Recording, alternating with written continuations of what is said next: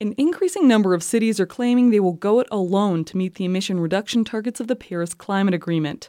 This is in the wake of President Trump's decision to pull the U.S. out of the Paris Accord earlier this year. Just last week, mayors from more than 50 North American cities signed a formal agreement to reduce greenhouse gases in their communities.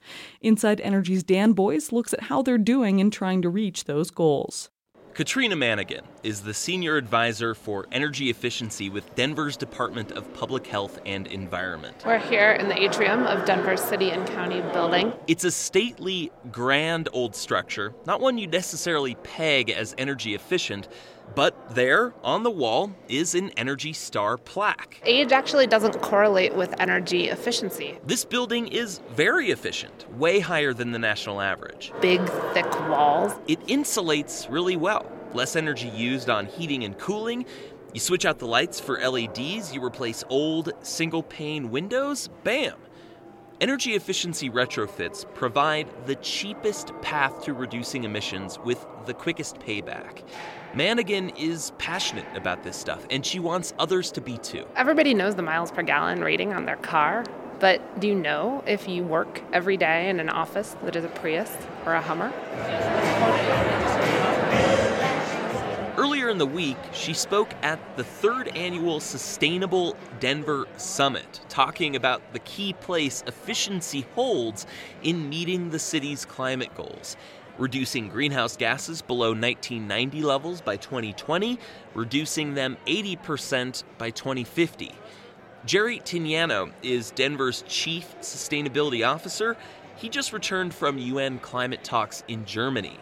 He says cities are stepping up even as the Trump administration steps back. We challenge each other. We challenge each other to sign pledges, to set goals, and so forth. But what would a story like this be without a skeptic? They're not making any progress. Sam Brooks is an energy consultant. What seems to be the norm here is set a goal, don't hit it, and then just set a new, more ambitious goal and move forward. He titled a recent op-ed, "No, cities are not leading on climate. Enough with the mindless cheerleading." He says cities get glowing headlines for throwing events just like the Sustainable Denver Summit, patting themselves on the back, giving themselves awards, not following through. He takes some blame here. He used to run the energy division for the District of Columbia's government buildings, in charge when D.C. announced it's now powered by 100% renewable energy. We got great press, and the day after we did it, nothing changed. That's because D.C. did what a lot of cities do to, quote, bring down emissions. They buy renewable energy credits, offset the carbon emitted by the city's energy sector by paying for a slice of renewable energy generated elsewhere. It had probably a modest impact somewhere probably in Oklahoma, Texas, or the Dakotas. He says cities recognize energy efficiency is the most important piece of their climate plans.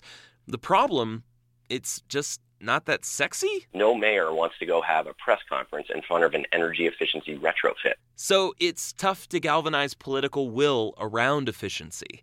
Brooks points out many of the cities highlighted for the most ambitious climate goals have actually seen energy use climb in the last 5 years. Cities like New York, San Francisco, and Denver. Sustainability Chief Jerry Tignano says this data is not the most up-to-date. And while we did have an uptick a few years ago, we are back on the way down again now. Back at City Hall with energy efficiency advisor Katrina Manigan, the outside of the building is brilliantly lit, with glittering flashes and sections of the structure bathed in holiday green, red, and icy blue light. I couldn't help but notice and wonder, is such a display dramatically energy efficient in its own right? I don't actually know how efficient the lighting that they use in the Christmas display is or isn't. A city official later emails me to say, as of a couple years ago, this display was converted entirely to LEDs. Another small, climate-friendly step. For Inside Energy, I'm Dan Boyce. For more energy-related stories, check us out at insideenergy.org.